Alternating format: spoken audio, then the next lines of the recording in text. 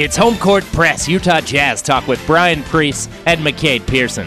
Today on our weekly episode, McCade and I take our usual look around the league as injuries and illness continue to impact championship contenders. We'll also look at the conference and division standings as the regular season begins to wind down. For our Jazz conversation this week, we go on a numbers binge, comparing this year's team with last season's Jazz team. But first, McCade draws the ire of Donovan Mitchell on Twitter. Let's get the explanation straight from McCade's mouth. Stay tuned as all that and more is coming up next on Home Court Press, Utah Jazz Talk. Welcome back to Home Court Press, Utah Jazz Talk. This is your host, Brian Priest, joined as always by McCade Pearson. McCade, we got a lot to talk about today. We're going to be doing our standings watch. We'll talk about who's rising, who's falling, who's just playing out the string until the end of the season. We're going to have some awesome Jazz conversation today. And McCade, you threw together what I can only call a smorgasbord of numbers comparing the 2020 Jazz and this season's Jazz. So can you give us just a brief overview of what we're going to be talking about with that? Well, if you want me just to read off numbers for 15 minutes and they get really boring, we can go that route. But I was having a conversation on Twitter like I often do and started looking up some numbers like I often do. And I came across some interesting things in terms of the pick and roll, I think, so we're going to dive into a good amount today. And, of course, that's just a giant rabbit hole. So I just started thinking this week about, the Jazz have the same players as last year, so why are they so much better? What is different? And I can tell you what's different numbers-wise, but hopefully as our conversation goes on, we can figure out what is actually different with the eye test. Because a lot of people think it's eye test versus analytics, but really it's analytics tell you what to look for with the eye test, and the eye test tells you what to look for in the analytics, and you just go back and forth trying to find why things are happening. So that's what we're going to try and do today is we'll throw out some points of view or some numbers and then go to the other side and try and figure it out. It's fun that you bring up Twitter because I noticed as I was perusing Twitter this morning that apparently you drew the ire of Donovan Mitchell in a conversation with Tony Jones. What happened there? Always. Anytime Tony Jones quotes me, then people notice and freak out and whatever. So we were just talking about basketball, and so specifically what happened is Baylor was up 20 in the national championship game with like 2 minutes to go, and it didn't matter anymore, but a player got his hand on the ball and then saved it on his own side of the court, and Gonzaga caught it and swung it around and took an open three, but the player who knocked it out of bounds had turned around and hustled his butt off like crazy to get back and kind of half contest the shot. And so it was a crazy, crazy, crazy hustle play, but hustle doesn't always equal a good play.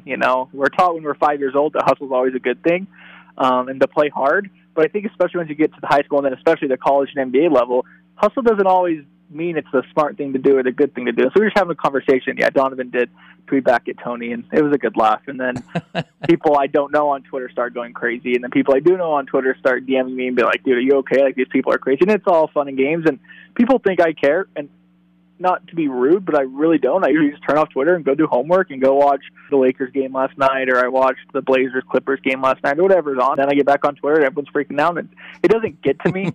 Twitter's a fun place. Twitter is the best. You know how much I love social media. I don't know. I think I know what play you're talking about, and the only thing that I would say, I agree with you that technically it's not a smart basketball play, but if I was coaching guys, I'd much rather have a player like that who I have to pull the reins back on a little bit than somebody who I have to coax and cajole to try and show that amount of hustle. You know what I mean? Oh, yeah, and you're not wrong, and that's why people watch film, is you watch that after the game. If that three-pointer goes in, then that clip isn't being posted on Twitter all over the place. As I mentioned, national championship game, you're up 22 minutes ago, so it's not a play that's impacting the immediate winning percentage of that game. And hustle is a really good trait to have, and I don't think just because you play in college or the NBA means you're hustling all the time, you're playing hard all the time. That is still a skill. We look at it as kind of like a thing everyone does, but it's a skill to still do it. It's a good thing to have. And, I was talking to somebody, he said, well, usually this is a thing. I said, yes, exactly, usually. You just said usually, and this is one of those few cases where it usually does not apply. So always good to see people hustle. It's not a bad thing, but just in that particular play, I thought it was interesting. Yeah, I see your point. It makes total sense. All right, let's go ahead and get started on this one. First, before we go to our news and notes, McCade, let's just recap the Jazz last week. We can do this real quick. They go 3-1, wins over the Grizzlies, Bulls, and Magic. Then they lose to the Mavericks on Monday night. Are there any grand scheme takeaways for you from this 3-1 week? No, I do have my quality versus quantity graphic I have up on Tableau.com that I post all the time, and the Jazz win over the Mavericks was the number one net true shooting percentage game in the league this year. So the Jazz shot 25% better than the Magic that game. So you're going to win games when you shoot 25% better than your opponent, I found out. But that's all I got for this week. Yeah, that game against the Magic was insane. They made 18 threes in the first half, right?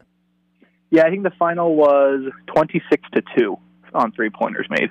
The previous record in the NBA was 20, and the Jazz finished at a plus 24 behind the arc. So there you go. Well, let's jump into the news and notes portion now, McCade. And I put this note first, not because it matters this year at all, but just because the thought of full arenas gets me so excited. The NBA and Adam Silver announced the other day that they expect all arenas to be open at full capacity for next season. It doesn't matter today. It doesn't matter for the playoffs, but I can't wait to be back in the Viv with another 19,000 fans around me yelling and screaming for the Jazz. Yes, sir. And, we'll see what happens with this year's playoffs, and obviously every state is a little bit different. The league's up to 22 out of 30 teams are now allowing fans. So, we're closing in on every team having fans in arenas and just more and more fans as we go along.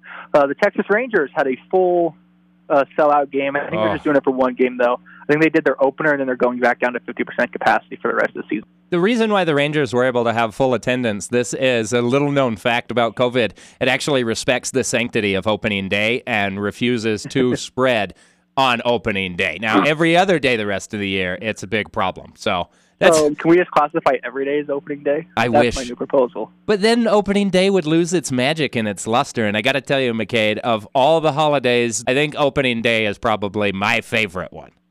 We can leave that one opening day. But regardless of if that one was a great idea in this scenario or not, that does mean we are getting there. That does mean at least somebody out there was crazy enough to do it. We're getting closer. The Jazz, I think, are up over 5,000 fans now and are slowly ticking it up as well. So hopefully next season, about 5 months out, full fans. I don't want to say back to normal because I'm not sure we'll ever get back to quote-unquote normal, just because I don't remember what normal is after 13, 14 months, but more normal for sure. There were a few signings, though, around the league, so let's dive into those real quick, and then we can dive into the standings. Yeah, the Heat were long expected to get LaMarcus Aldridge. He ended up signing with the Nets, so they go out and get a different big man. Dwayne Dedmon's going to be with the Miami Heat for the rest of the season. Is that an impactful move? I heard it coming a couple weeks ago after LaMarcus Aldridge signed. I saw someone was like, hey, Dwayne Dedmon's injured. He has a hip problem. He's been recovering in Miami, and the Heat might have some interest. So no surprise there that they ended up signing him, but I don't think it matters. The other big signing recently that we've seen has been Ben McLemore with the Lakers. He was waived by the Rockets, ends up getting picked up by the Lakers. And McLemore is, I think, from everything I've seen out there, and maybe we can ask our buddy with the Rockets, Nima, about this one, but it seemed like the Rockets had high hopes of being able to get something of value back for Ben McLemore at some point this year. And he's struggled all season long. He's never been a great shooter. I think he's a former, number 7 pick out of Kansas? Ooh, 8? He was a mid-lottery pick years ago by Sacramento. Never really lived up to the hype. Does this one have any impact with the Lakers? I mean, obviously, if he can find his shot and LeBron can come back healthy, he's going to get a lot of open looks. But I don't know if Ben McLemore is the answer to the problems that plague the Lakers right now. Yeah, I'll say this. Ben McLemore doesn't hurt the Lakers.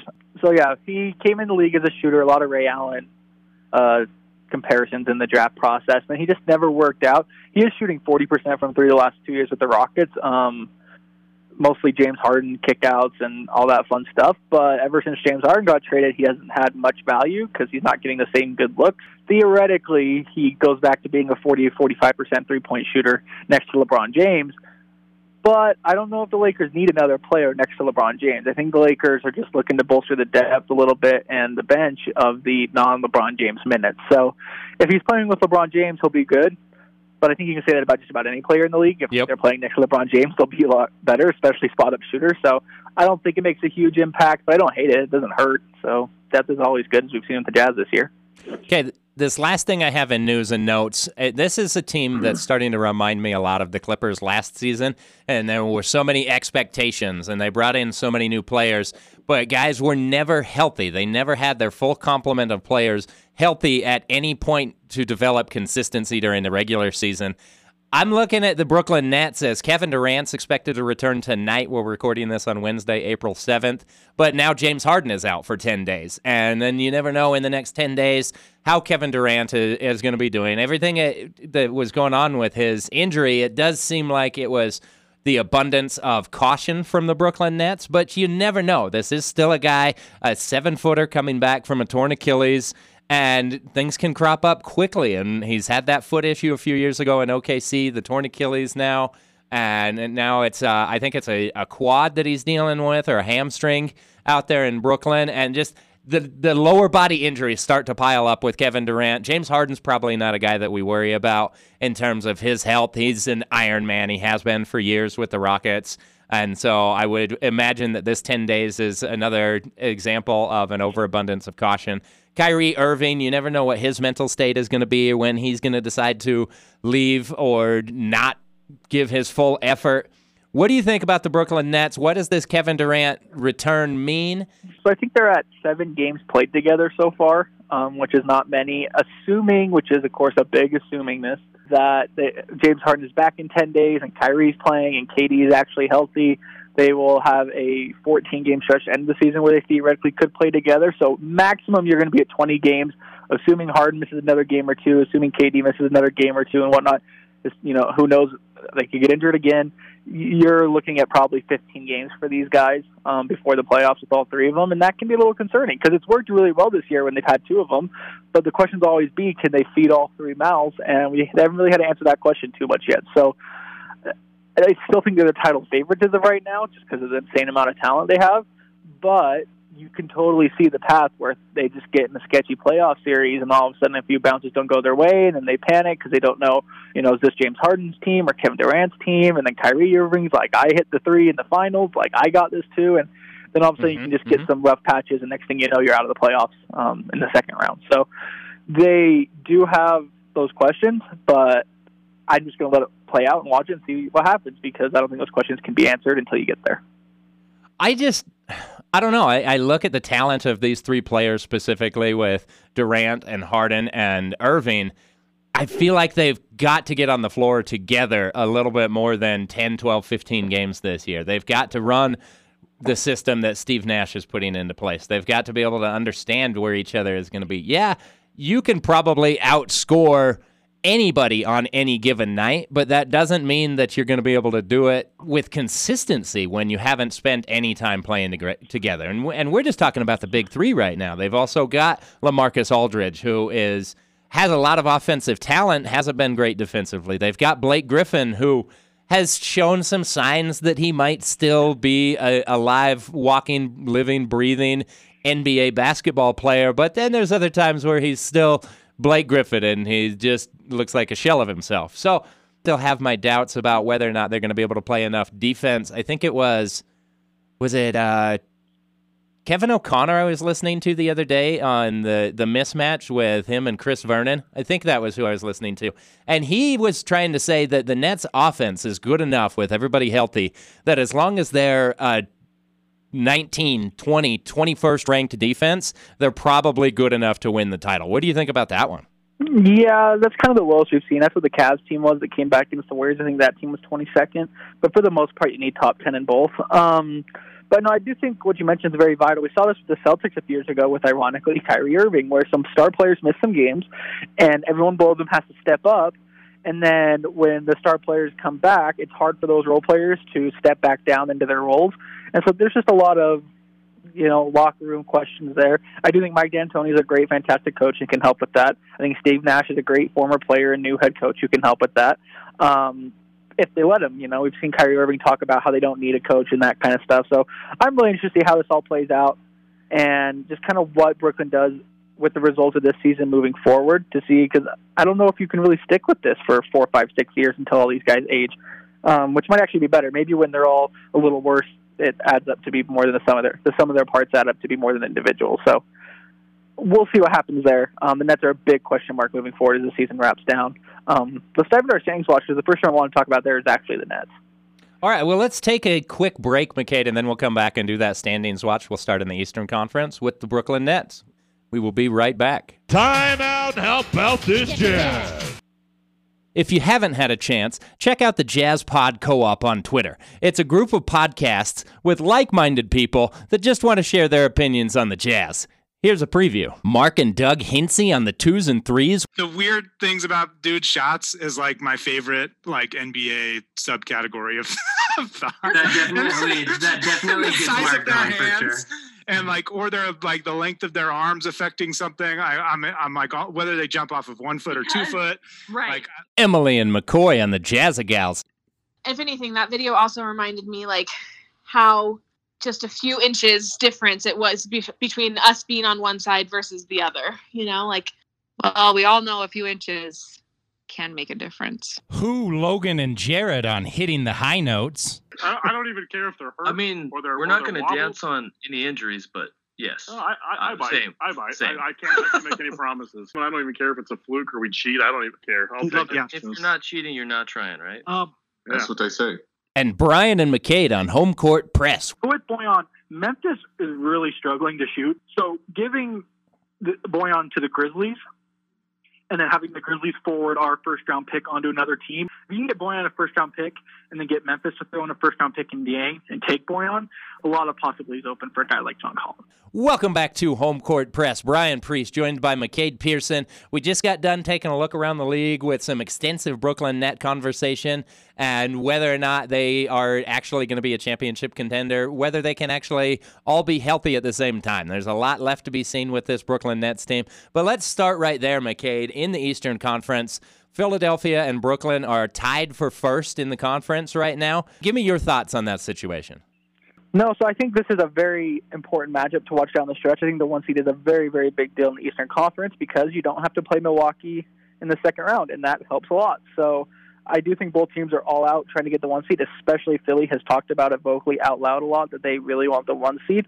But the Nets have caught them, and they're currently tied. A week from today, next Wednesday, the Nets are in Philly, and that will decide the tiebreaker. So that's basically a double game. You get the win and their loss and the tiebreaker. So that will have a huge swing in who gets the 1 seed. So look forward to that on ESPN next week. See who comes out there. And the Bucks are only 2 games back, so don't count them out yet. I still think the Bucks are on paper and in principle. I mean, the Nets have the highest potential, but I think the Bucks have the lowest floor in the East. That they're just still so good with two-time MVP Giannis that I think it's not out of the realm of possibility for them to make up those 2 games if they go on a little run. So top 3 are still the top 3. They're going to be that way the rest of the season, but next Wednesday's game is huge. So Atlanta's surging right now. They've won 4 in a row, and 6 of their last 10. They've moved all the way up to 4th in the Eastern Conference. Are the Hawks actually a threat? I don't know if I'd say they're a threat. I think they're a threat to be that random 14 that makes a second round of the playoffs. I still like Miami on paper, but I don't know if they're ever going to get it rolling after the finals appearance. They're right there, and Charlotte's right there, but Charlotte has some injuries. Gordon Hayward's out for about a month. LaMelo Ball's had surgery. Both are expected to return at the end of the regular season for the playoffs, but all of a sudden if they lose a couple games, they might be in the play-in or even outside the playoffs, so things are a little sketchy there. So I do think Atlanta has a very, very good chance to be in that 4-5 matchup, maybe even have home court advantage. And at that point, you're just a few wins away from another mediocre team from sneaking in the second round. And, that's impressive. Anytime you get to the second round of the playoffs, that's a fun season. Jazz fans know that very well. We had a very fun win against Oklahoma City and a very fun win against the Clippers the year before that. It's fun to get to the second round, even if you're not quite a championship contender. Last Eastern Conference team I feel like we should take a look at today, the Chicago Bulls. They make the big trade for Nikola Vucevic, going all in on this year. And, well, I think you and I agree it doesn't make them a championship contender. They're 10th in the Eastern Conference right now at 21 and 28, but they're only 4 games behind the Charlotte Hornets for 5th in the conference. Charlotte's obviously dealing with some injuries. They're going to be without LaMelo Ball the rest of the season. Gordon Hayward is now out a month. And that was the exact issue that I always said about the Hornets signing Gordon Hayward is he's just such an injury concern at this point. It's hard to depend on him for 82 games or 72 games and a postseason. But the Chicago Bulls, I think this Bulls team is built really well. They've got some great pieces, and I fully expect them to get into at least 7 or 8 in the East. Do you think they can go higher than 7 or 8? Yeah, time's running short. We only have about 5 weeks left in the season, but I did watch the Bulls game last night. So the Bulls are 10 and the Pacers are 9. So if the season ended today, Bulls at Pacers would be the 9-10 matchup, and that was the game in the NBA last night. So I turned that on for the first half, and the Bulls ended up winning that game by 20 because the Pacers are dealing with some injuries right now. They didn't have Sabonis or Brogdon or Jeremy Lamb.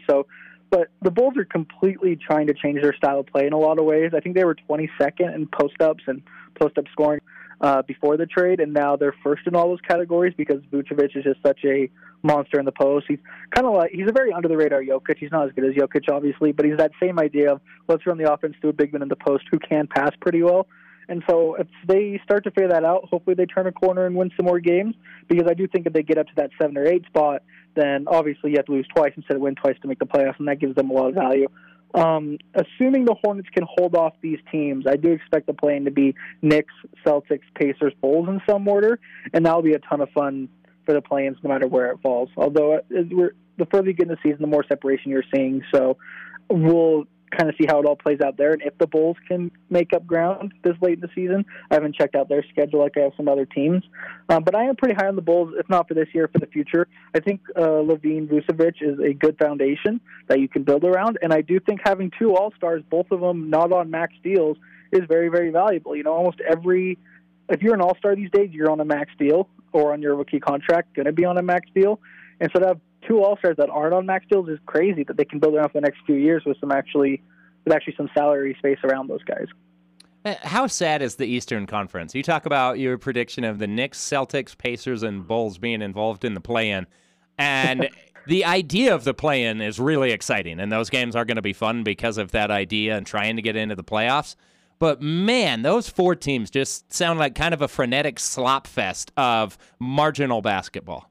I just want to see one playoff game at Madison Square Garden, and then I'm good. And then, of course, whoever gets to 7-8 in that side is just going to get destroyed by Brooklyn, Philly, Milwaukee. So, I don't want to say whatever because it's still fun to make the playoffs and good growth. Like, if you're the Knicks who have made the playoffs a couple times in the past 20 years, that's fun. The Celtics are probably disappointing, and the Pacers have made the playoffs and got swept every year since I was born, basically. So, I'm sure they don't really care to get swept again. So, it's fun, though, to have that push. So, I'll wrap up the Eastern Conference with this. First of all, Toronto's done, and I don't know why. Pascal Siakam's falling off a cliff. But Matthew Dellavedova came out this week and was like, yeah, we're ready to make our playoff push.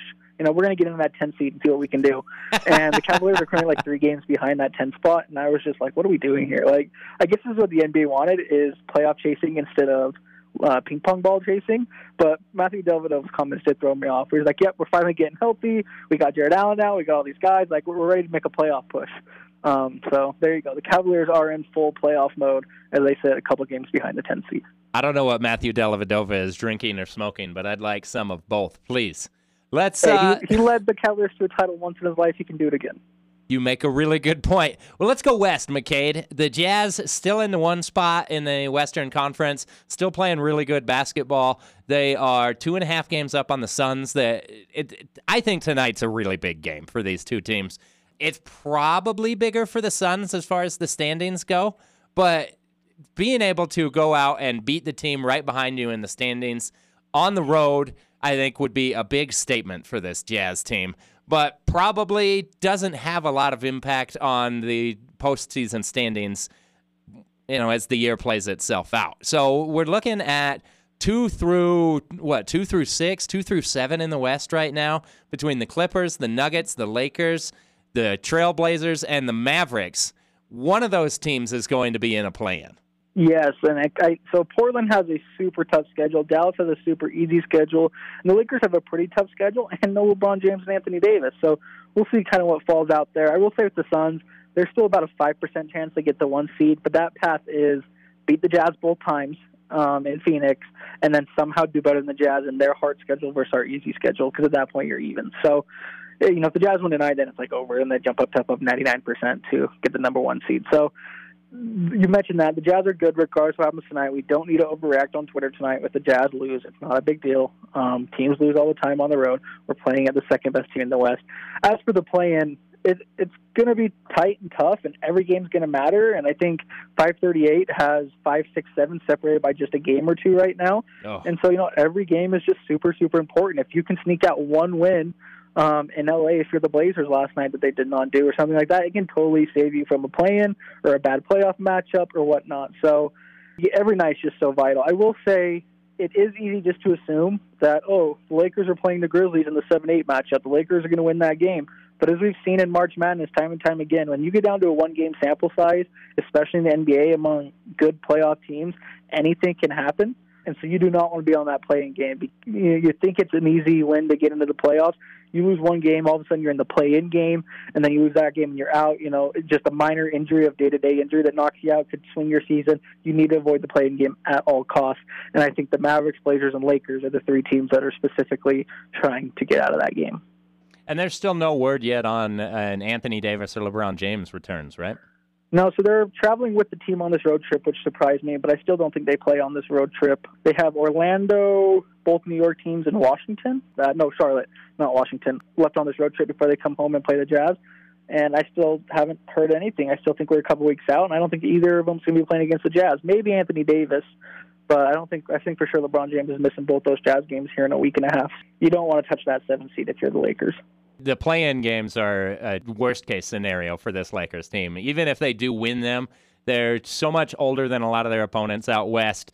The 2 games behind the 8 ball, then you have to go on the road to whoever you were going to face, whether it be, say if you end up with the 7 seed and you have to go on the road to play either Phoenix or the Clippers or the Nuggets. That's a terrible path for the Los Angeles Lakers. And they've got LeBron James and Anthony Davis, so they'll probably have the 2 best players on the floor night after night after night, as long as those 2 are healthy. But, yeah, you definitely want to avoid those play-in games at all. And the thing is, the Lakers are good enough, obviously, to win a championship, but they're good enough to pull off an upset. They can get the 7th seed and upset Phoenix. But can they upset Phoenix without home court advantage and then upset the Clippers without home court advantage and then upset the Jazz without home court advantage? I don't know. Once you start compounding those things, it gets so much more tough to do it series after series after series to get out of the West. So they are definitely in some trouble. They need to figure things out quickly. They looked pretty good last night against the Raptors, who have just completely forgotten that they were a championship team a few years ago. So there are signs of hope, but they do need their top 10 players back, obviously, like any team would. Only a game and a half up on the Trailblazers right now, 3 games up on the Mavericks. And if they do continue to fall, they're 4-6 in their last 10. And as this schedule gets more and more difficult for the Lakers, you can definitely envision a scenario where they have to play in both of those play-in games. And so I got my fingers crossed for it. The Mavericks do have the second easiest schedule left, just ahead of the Jazz. So the Mavericks are going to continue to surge. The Lakers do play in Dallas the game after they play the Jazz at home. So that's probably the target goal for LeBron James right now is I got to play in that Dallas game. Because if they lose that game, then it gets really, really tight, obviously. Especially we'll see where we're at in 2 weeks. So that's probably the game he has circled is that Mavericks game as the Mavericks will look to pass the Lakers then. All right, McKay, do you get anything else for the standings conversation? I'm all focused on the 8 seed. The Jazz are going to be the 1 seed, and I'm 100% focused on the 8 seed. It's still looking like Memphis, Golden State, New Orleans, San Antonio right now. Kind of whoever 3 of those teams will make the play-in, 2 of them will play the Jazz, and 1 of them will come out. I still hope it's Memphis or San Antonio, and I prefer to stay away from Golden State or New Orleans. But there's a lot of moving on to do there, and the thing is, even when the regular season ends, we won't know because we got to watch the play-in games to find out. So the Jazz will not know who they're playing until that Thursday, the week of the playoffs. So it'll be fun. But we can't just point down and say, oh, look, the 8 seed has a 2-game lead or the 2 games back. That's what the Jazz are going to play because of the new play-in format. All right, let's take a quick break, and then when we come back, we'll finish by comparing last year's Jazz to this year's Jazz, and why are they so much better with much of the same personnel. Thanks for listening to Home Court Press. Time out, how about this Jazz? Thanks for tuning in today. It's Season 2 of Home Court Press with McCade Pearson and Brian Priest. Home Court Press can be found on any of your major podcatchers, including Google, Spotify, and Apple Podcasts. And please, if you like what you're hearing, remember to share, rate, and review so that we can expand our audience. Home Court Press can also be found on kbear.com. Just go to kbear.com/Home Court Press. Lastly, give McCade Pearson a follow on Twitter at McCadeP8. That's McCadeP8. You can find me, Brian Priest, on Twitter as well at BPriest24. That's at BPREECE24. As always, thanks for listening to Home Court Press. And take note. Now, back to the show.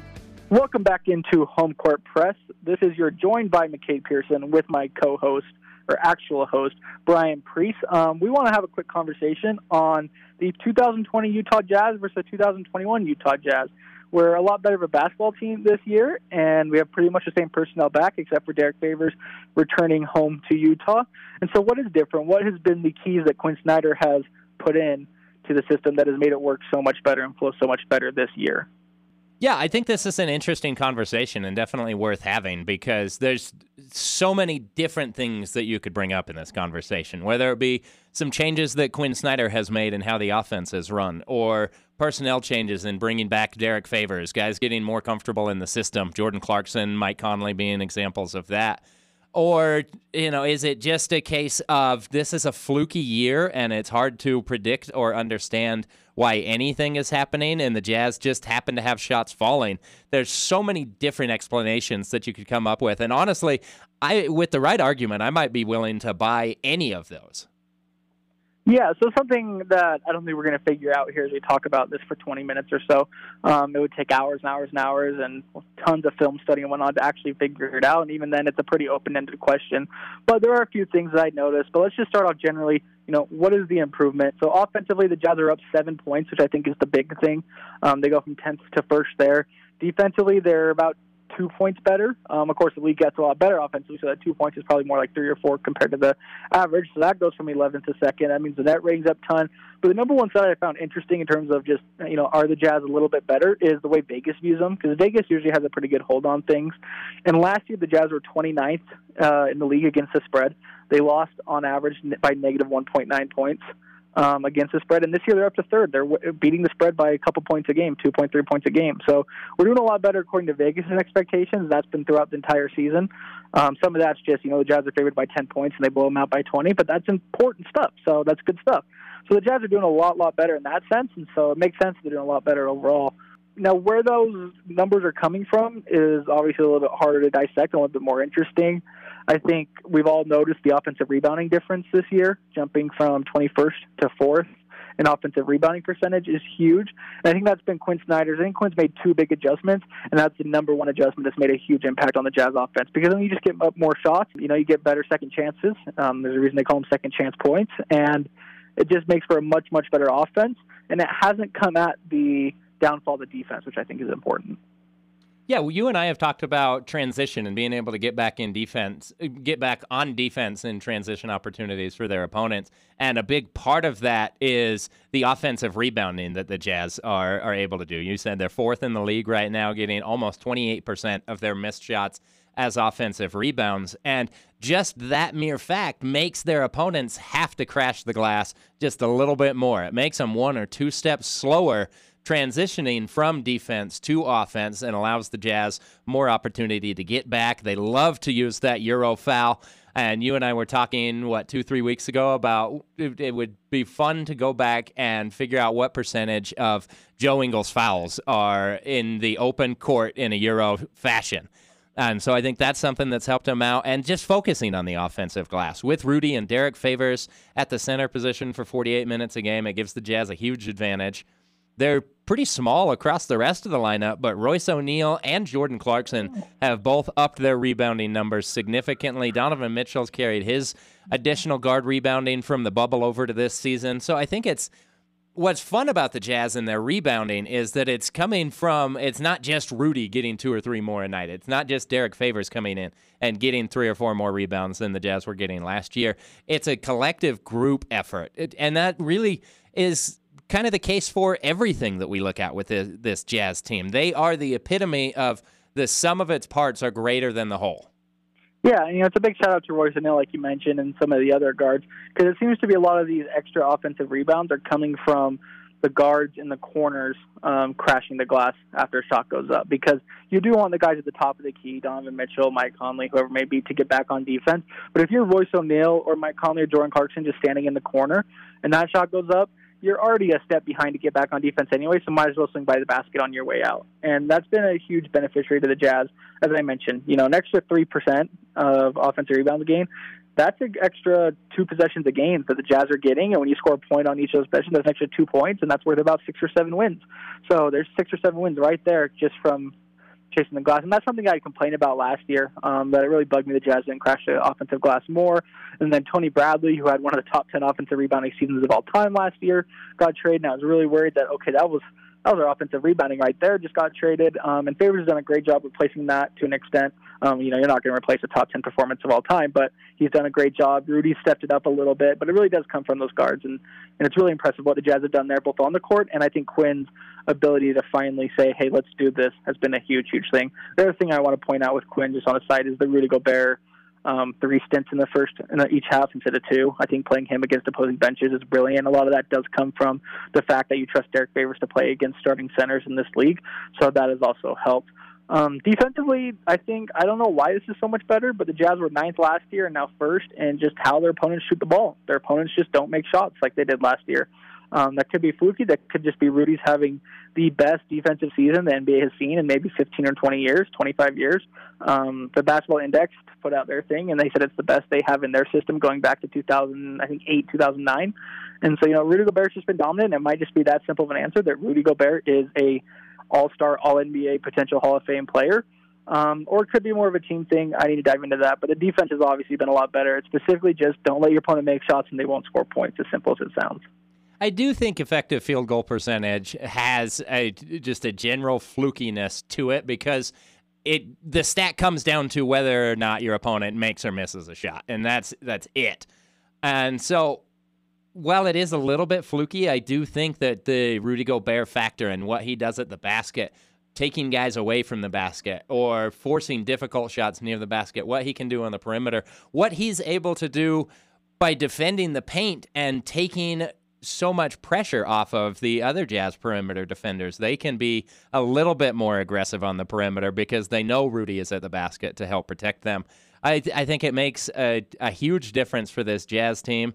1.5 points better. I don't know necessarily how that is represented in wins and losses, but moving from 9th in the league to 1st in the league, even if it is a little bit fluky, I think that is representative of a significant improvement in the Jazz defense this year. Yeah, I've talked a lot about quantity versus quality over the months and how the Jazz are just doing really, really well in that quality department. Specifically, I just mentioned a couple minutes ago how they were 25% better than the Magic on Saturday night. So it's definitely a thing that the Jazz are just making shots and their opponents are missing shots, and that's a good way to win basketball games. I think that's pretty common sense, as valuable as it is, and the Jazz are doing that. The other thing is, I was having a conversation about if Jordan Clarkson, Donovan Mitchell, and those guys are good isolation players, because there's been some weird numbers there going on this season, and it led me down a rabbit hole where I really dove into the Jazz pick-and-roll stats from the last couple of years. I will point out a little disclaimer before we get started with this conversation that NBA.com's play type stats are a lot like a shot chart, where this only talks about how plays end. So if a pick-and-roll happens with 18 seconds left on the shot clock, and the defense stops it, and the Jazz have to reset with 7 seconds to go, then that pick and roll doesn't show up in these numbers. It'll go down as an isolation or a different pick and roll, depending on what happens in the last 7 seconds of that possession. So this is just how possessions end, but I still think it's valuable to look at, and specifically when you compare years, and just how much better the Jazz have been in the pick and roll this year than they were last year. Because we've known for half a decade now that Quinn Snyder loves the pick and roll, the NBA loves the pick and roll, and the Jazz run more pick and rolls than any team in the league. We can sit here and talk till we're blue in the face about Rudy Gobert and screen assists and all that fun stuff. But the Jazz really are doing a lot better at it this year, and I can tell you why numbers-wise. I can tell you what's different on the spreadsheet, for lack of a better term, but I'm still trying to figure out the eye test what it is they're doing differently, or if these guys are just flat-out improved. Let's go through the numbers. I think that I've got some ideas about why it's reflecting differently this year as opposed to what it did last year, even with the same personnel. But let's go through these numbers and see if my thoughts line up. All right, so there's 2 different ways to classify how a pick and roll ends. Number one is with the ball handler, and this is what happens about 75%, 80% of the time, that Rudy Gobert or Derek Favors sets a screen, and the guard comes off, and they either shoot a pull-up jumper or a three-pointer, or they get to the rim, or they turn the ball over, whatever happens. The Jazz have been number one at that for years. They were at 27.9 last year, 25.4 this year, both number ones in the league, and these are usually not super efficient plays. So the Jazz go from 0.9 points per play there to 0.99. So big improvement there while losing 2.5 possessions a game. The other way to classify it is the roll man, and this is by far more effective because this is usually a Rudy Gobert dunk or free throws, to where you get the ball to Derek Favors or Rudy Gobert, and this is what the Jazz fans think of when they think of pick and roll, is Stockton getting it to Malone. This only happens about 20 to 25% of the time. And the Jazz have gone up there from 23rd in the league to 4th in the league in terms of plays. And so I think that's obviously the first big, whoa, that's different moment, is the Jazz, Mike Conley specifically, in my opinion, as well as Joe Ingles helps, and Donovan Mitchell became a lot better playmaker and whatnot, but especially Mike Conley actually getting the ball from his hands to Rudy Gobert's hands, I think has been much better this year, and that's helped a lot as well. I think, to me, that's the biggest difference in this Jazz team and why they're more effective in the pick and roll this year.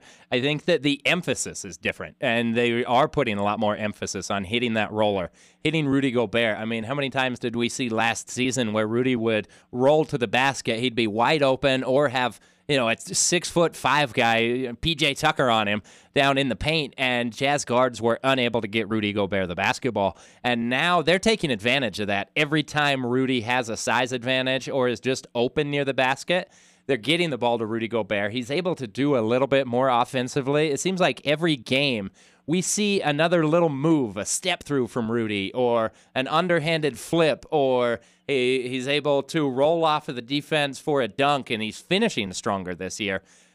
Those, to me, are the biggest reasons why, especially when the pick and roll finishes with the roll man, it's working better this year, just because they're emphasizing it. They're looking for it more than they did last year. When you've got ball handlers like Mike Conley, Donovan Mitchell, Joe Ingles, Jordan Clarkson, they're all very willing passers. Donovan, we've seen this year his increased on-court acuity and ability to find open looks. Mike Conley's always been a great passer. Joe Ingles, of course, is one of the most underrated passers in the league. And then Jordan Clarkson, for as much crap as he can get about shooting every time he touches the ball, he really doesn't. He does a great job of, when the shot clock is running down or the game clock is running down, he's great at creating. And I love that from Jordan Clarkson. But within the offense, yeah, he might dribble for 10, 12, 15 seconds, but he's always got his eyes up. He's always looking for somebody to pass it to. Who was it? Was it the Orlando game? Maybe it was Chicago over the weekend, where Clarkson was dribbling at the top of the key and just rifled a baseball-style pass to Derek Favors in the paint. Last year, I don't think that was the type of pass the Jazz were able to make, and I think it had some to do with guys like Jordan Clarkson and Mike Conley were just never really fully comfortable in the offense, and that they didn't have guys that you could trust throwing that pass to. I'm sorry, I know you love Tony Bradley, but Tony Bradley's not catching that ball like Derek Favors did the other night. Yeah, and Clarkson did have 8 assists the other night, tying his Jazz career high, so you're seeing that with Clarkson and Conley specifically, that they are getting that ball out better. And then we got to shout out Rudy Gobert's improvement on the short roll. People think that he doesn't have any moves or anything like that. Like, if you get Gobert the ball at the free throw line when it's him moving already, he has enough agility to figure out a way to get to the rim and lay it in. Or he's done a great job this year being able to kick out to the corners and hit threes, and those go down as spot-up shooting, which the Jazz have done better at this year, and the Jazz just shoot 40% from three, so that's great, obviously. So Rudy Gobert in the short roll, I think, has been fantastic, scoring the ball and passing it out into spot-up opportunities. So quickly, overall, the Jazz are getting an extra 0.1 points per play out of these pick and rolls, which is just a huge jump. I mentioned the 18 to 23% from last year to this year and getting the ball to roll man and how important that is. And I think that's very, very valuable. And so you throw in that extra 0.1 point per play, and then you throw in the fact that you're getting 3% more rebounds off those plays, and then all of a sudden you're getting an extra, eighth of a point per play, and you do this play 30 times a game, and that's worth, extra 2 or 3 points a game. And it's a big, big deal what they're doing. And I can't quite figure out why the actual X's and O's are different. Are they doing it at a different angle? Are they doing it at a different distance from the basket? do want to roll back around to the ball handler and their scoring ability, because that is still what happens on about 75% pick and rolls, is the ball handler just does shoot either a layup, jumper, or whatever. And Clarkson's 0.11 points better. Conley's 0.17 points better, and Ingles is 0.19 points better. So they've all made massive, massive jumps from the 80s to just above 100 in terms of their efficiency when they do shoot the ball. And I think that's very interesting. Is that just because Rudy Gobert is somehow setting better screens than he was last year? Like, that doesn't seem like that could be it. Are these guys just finishing better? Like, how is Joe Ingles shooting whatever percentage he's shooting from two-point range, mostly off these opportunities? And so that is something I've got to figure out. And if Jazz Nation has any ideas, let me know. Brian, if you have any ideas, let me know. Is why are these ball handlers scoring at such a better rate? Because it's been a really, really big deal this year. I do think it's got a lot to do with the impact that Rudy has on the roll, and the defenses know the Jazz ball handlers are looking for him more consistently than they have in years previous. And so guys have to stay a step or two closer to Rudy on that roll. They have to get a touch on him as he's moving to the basket, and that gives Donovan Mitchell more room in the mid-range where he's a great shooter. It gives Jordan Clarkson more range in that 8 to 15-foot paint shot that he's so good at. Mike Conley's been a lot better finishing near the basket because he's able to get open layups that he wasn't able to have previously. And the same for Joe Ingles on that one. He's able to get to the basket. We talk about his two-point percentage being so high. Well, the only two-point shots Joe takes are wide open layups, and occasionally a contested layup, but I'd say more often than not, Joe still ends up getting fouled on those. One thing, as we start to wrap up here, McCade, that I wanted to ask you about, a number that was interesting to me, was Bojan Bogdanovic. And we know that he's struggled overall this year, hasn't had nearly as good of a season as he did last year. His pick-and-roll opportunities have gone down quite a bit this year by almost 2 full pick-and-roll chances a game, but he's actually more efficient in those. How's that possible?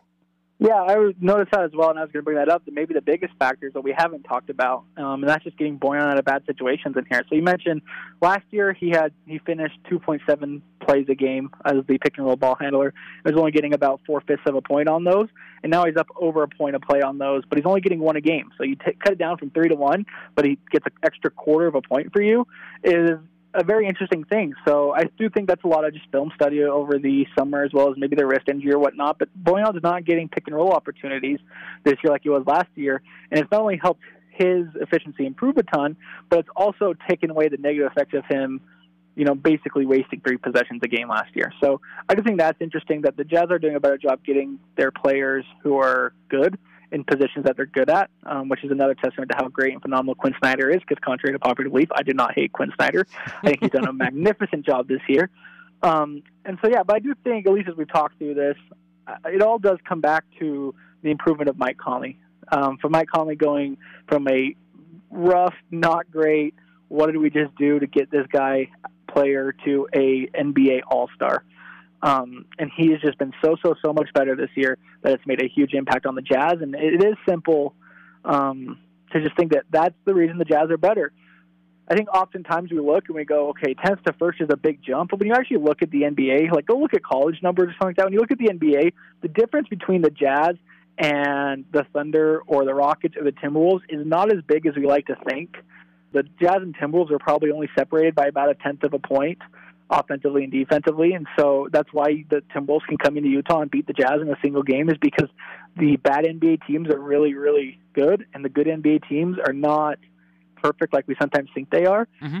And so if the margin of error is so thin, little things like that can make a difference to take you from borderline contender, slight disappointment, to full-fledged championship contender, borderline favorites. It's just as simple as Mike Conley being a lot better in the pick-and-roll for Rudy Gobert this year, because you get 3 points better as a team, 3 points over 100 possessions.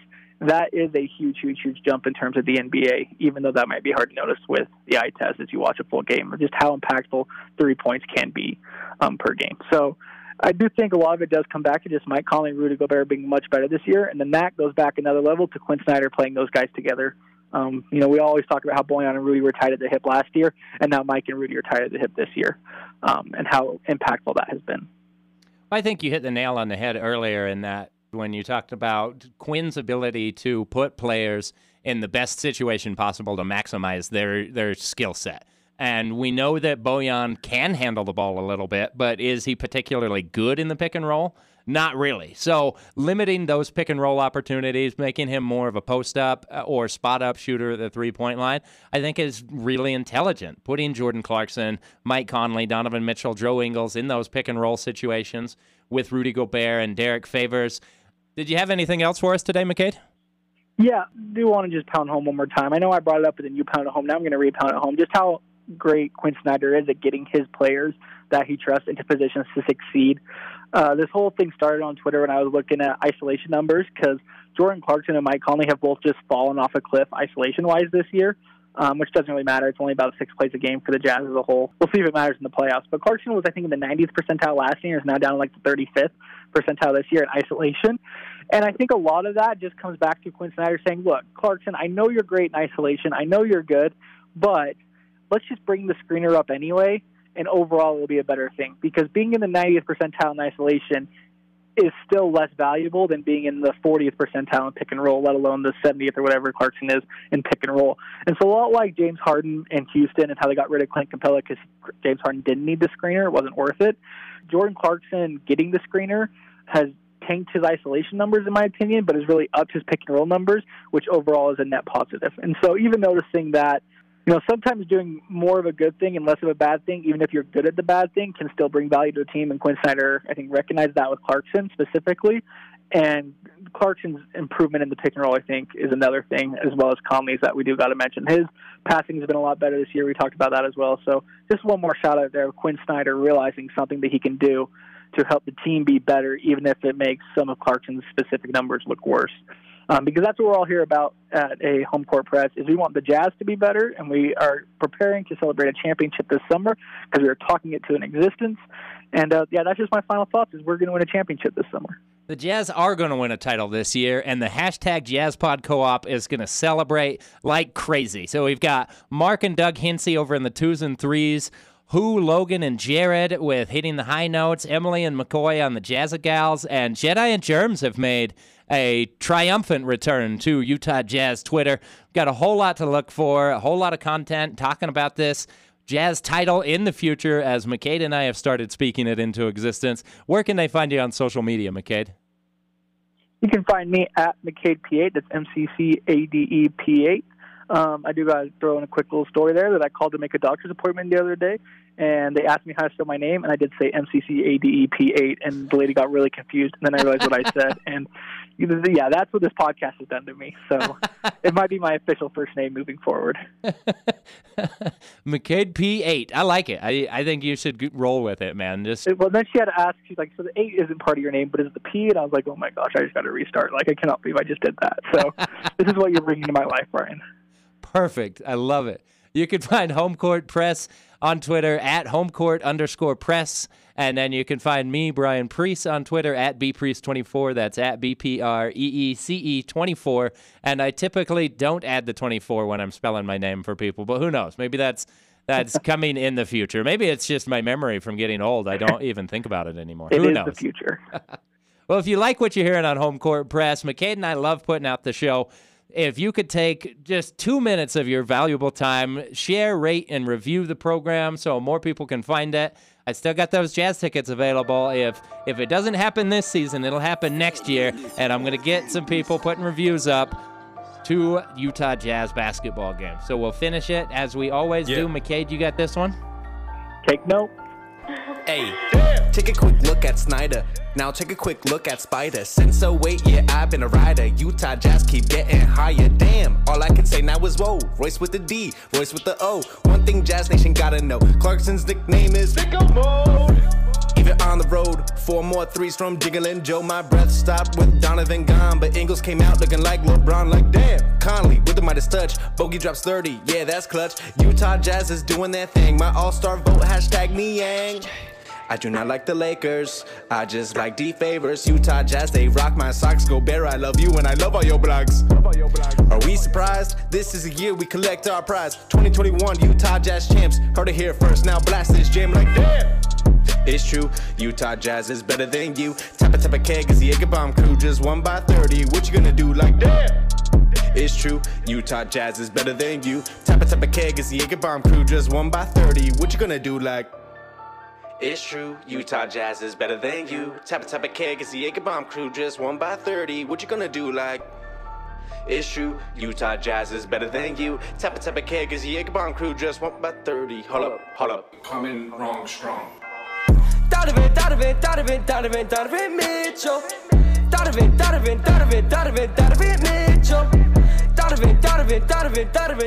Mitchell.